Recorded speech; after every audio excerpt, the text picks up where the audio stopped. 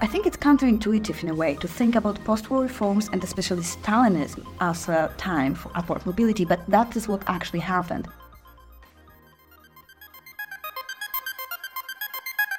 You're listening to the Transformative Podcast brought to you by the Research Center for the History of Transformations at the University of Vienna.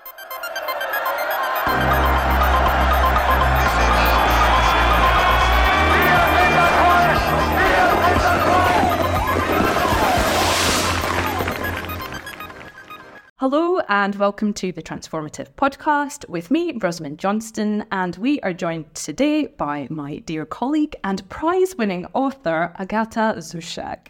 Today we're going to be discussing your most recent of multiple books, Agata, which is Limiting Privilege, Upward Mobility Within Higher Education in Socialist Poland, and this just came out at the end of last year with Purdue University Press. So, first of all, congratulations. And thank you for joining us today. Thank you, Rosie. That's very kind. Welcome, everyone. And I hope to discuss my work with you. Well, let's get straight to it. You have said in the introduction to this book that the heroes or the protagonists of it are those who achieved upward social mobility within socialist Poland. So can you tell me a little bit about who they were and their life stories? I was focused mainly on first-generational students. And I think it's counterintuitive in a way to think about post-war reforms and especially Stalinism as a time for upward mobility, but that is what actually happened.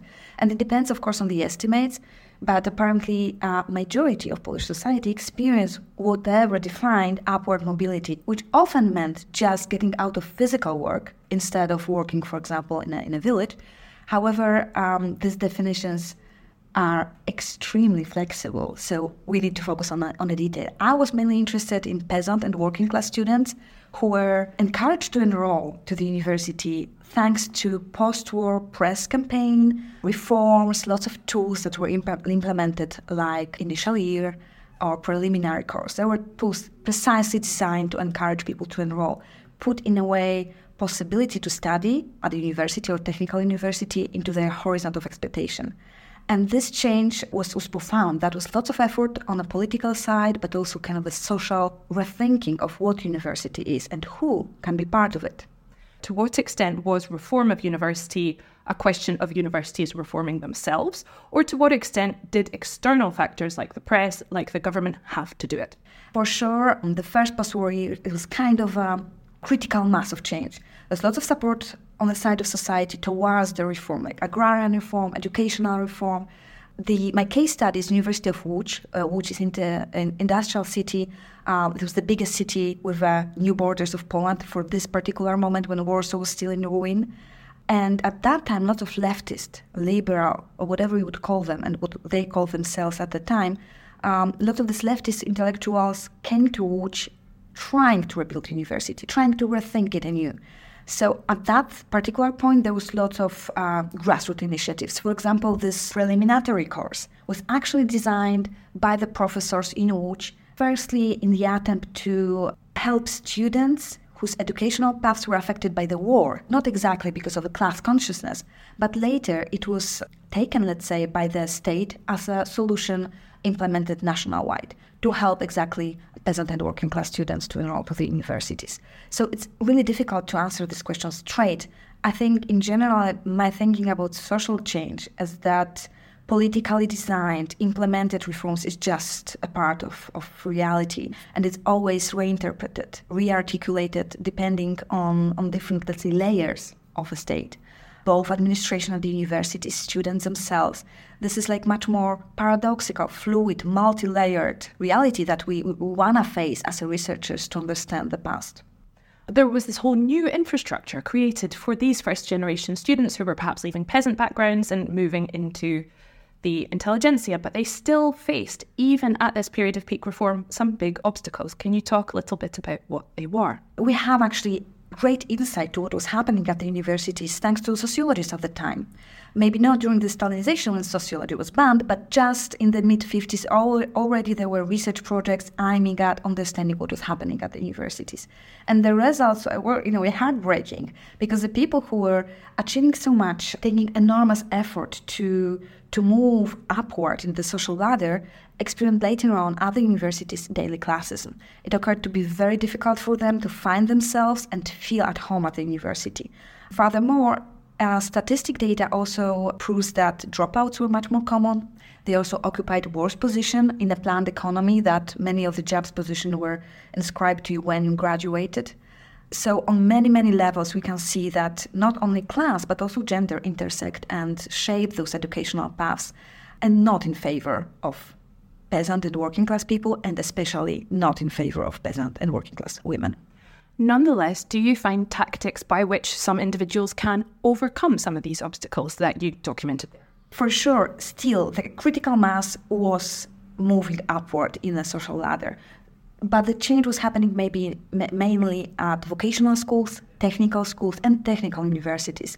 So in a way, my case, which is university with all the humanities and social sciences, was kind of the cherry on a cake, the most difficult, most elitist institution that could be imagined. And that's why this is exactly where the limits of this upward mobility were set. So I researched those who became professors at that time, and with all of the, let's say, frame or structure that was prepared for them. By this, I mean the press campaign that was encouraging peasant and working class students to enroll, the initial year or preliminary course, the whole political frame for that, even the leftist and progressive faculty that was at the place. Still, we can see that very, very few make it to become a professor, mainly of peasant origin, and the price to pay was being socialized to more traditional interwar academia and kind of university and university community that would be called traditional or intelligentsia guarded, let's say. That's from where the title of the book came. Limiting privilege is actually a clash of privileges. The privilege by state-guaranteed support for working class and peasant students, which in a way interferes and clashes with a more traditional privilege of intelligentsia, protecting what university is, how they do understand academia. My work is also highly inspired by Bourdieu's work on social reproduction, and this is exactly work of hysteresis, when two factors of social change limit each other. So you touched upon it there. I wanted to ask more about one of these key findings, which is some of those who are the sort of real success stories of making it into, I suppose, the humanities teaching intelligentsia are also perhaps some of the staunchest traditionalists kind of slamming the door shut behind them in some ways. So how do you explain this? So I guess it's rather the condition of becoming a professor, not a kind of a conscious shift. Those who believed in the values of socialist modernization would end up somewhere else. Maybe technical universities, for sure, also political-driven careers. But in case of university and in case of becoming a professor, if you would not get socialized to this more traditional set of values, you just would not make it to becoming a professor. So this is rather how the social reproduction, how the social change is possible, and how those educational paths being shaped by the social structure and political influence. So in this case, we can see that, for example, for working class families, what was important was mainly avoiding physical work, being independent financially and supporting your family as early as possible.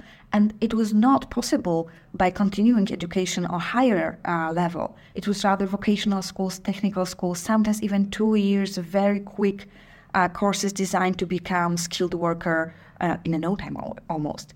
In comparison, university took almost 5 years. Even if there was a reform that created something what we know nowadays, 3+2 scheme of studying, still it was much more risky path, and peasant and working class student would be not so eager to take it. On the other hand, intelligentsia families, for them not getting a diploma would be a degradation. So the stakes were very different for the students who enrolled. We've discussed there that there were limits to the reform of the higher education system, even during these Stalinist years that are seen as the sort of most radically upheaval-filled years in this region.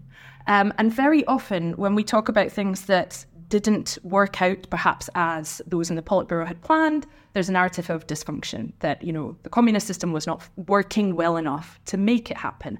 Do you see the partial to failed attempts at reforming the university to be a case of communist dysfunction, or what would you attribute it to?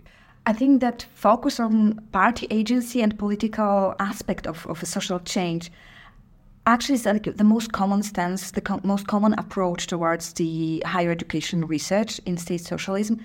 And it produced narratives about captive university or seduced students, which I'm actually trying to revise and make it more complicated in a way. Polish communists were not as potent as many see them nowadays. This is one aspect, but another is I'm a sociologist by training. I'm more interested in what's happening on the ground, when the power hits the ground and how much it would be authoritarian and powerful, which was not so much a case of Polish communists. Still, this is not the aspect that is most interesting for me. Also, designing this research, I was mostly focused on how we can understand what was happening during that time. So political reforms were only one aspect, another intellectual debates, but this is still a very narrow insight to what was happening with the society. So therefore we have this press campaign which was designed to reshape social imaginary. There was also lots of very good sociological research, which I cannot repeat it like too many times. I'm really indebted into good quality sociological research that gives us insight to how society works. I mean, qualitative and quantitative research, very diverse. And thanks to these materials, we can at least try to understand what was happening. And finally, the biographical materials from the time and also gathered by me many decades after this experiment. All this actually retells the story from a completely different angle. And political, let's say, aspect for me is not the one that is most important.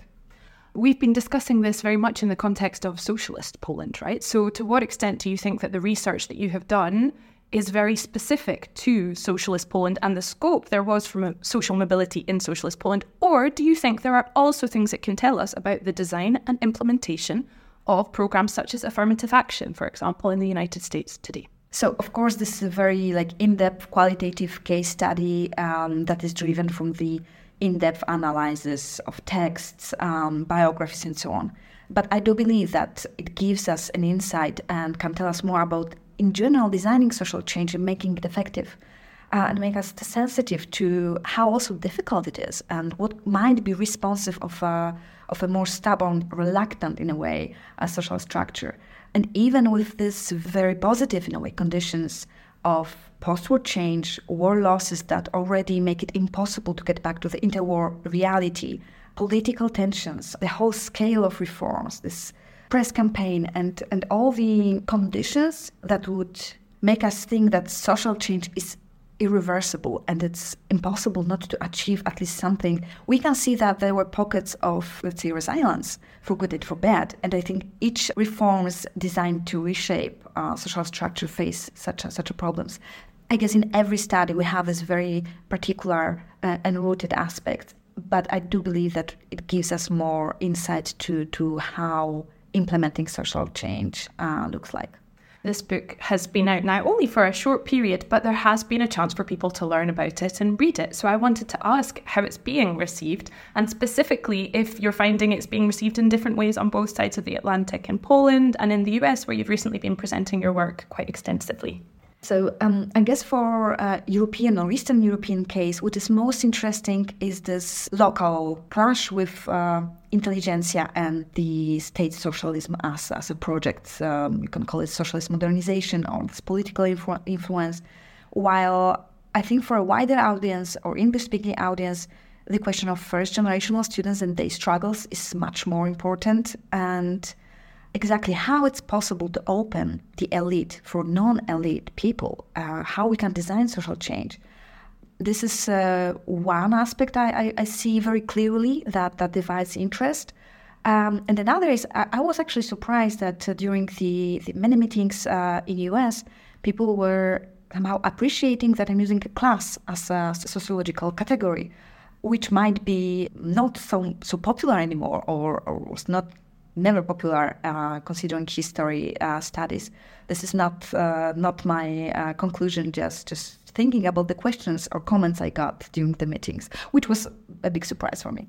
Okay, Agata, Zysiak, thank you very much for joining us today. Thank you, Rosie. That was a pleasure. And see us or listen to us next time for another edition of the Transformative Podcast.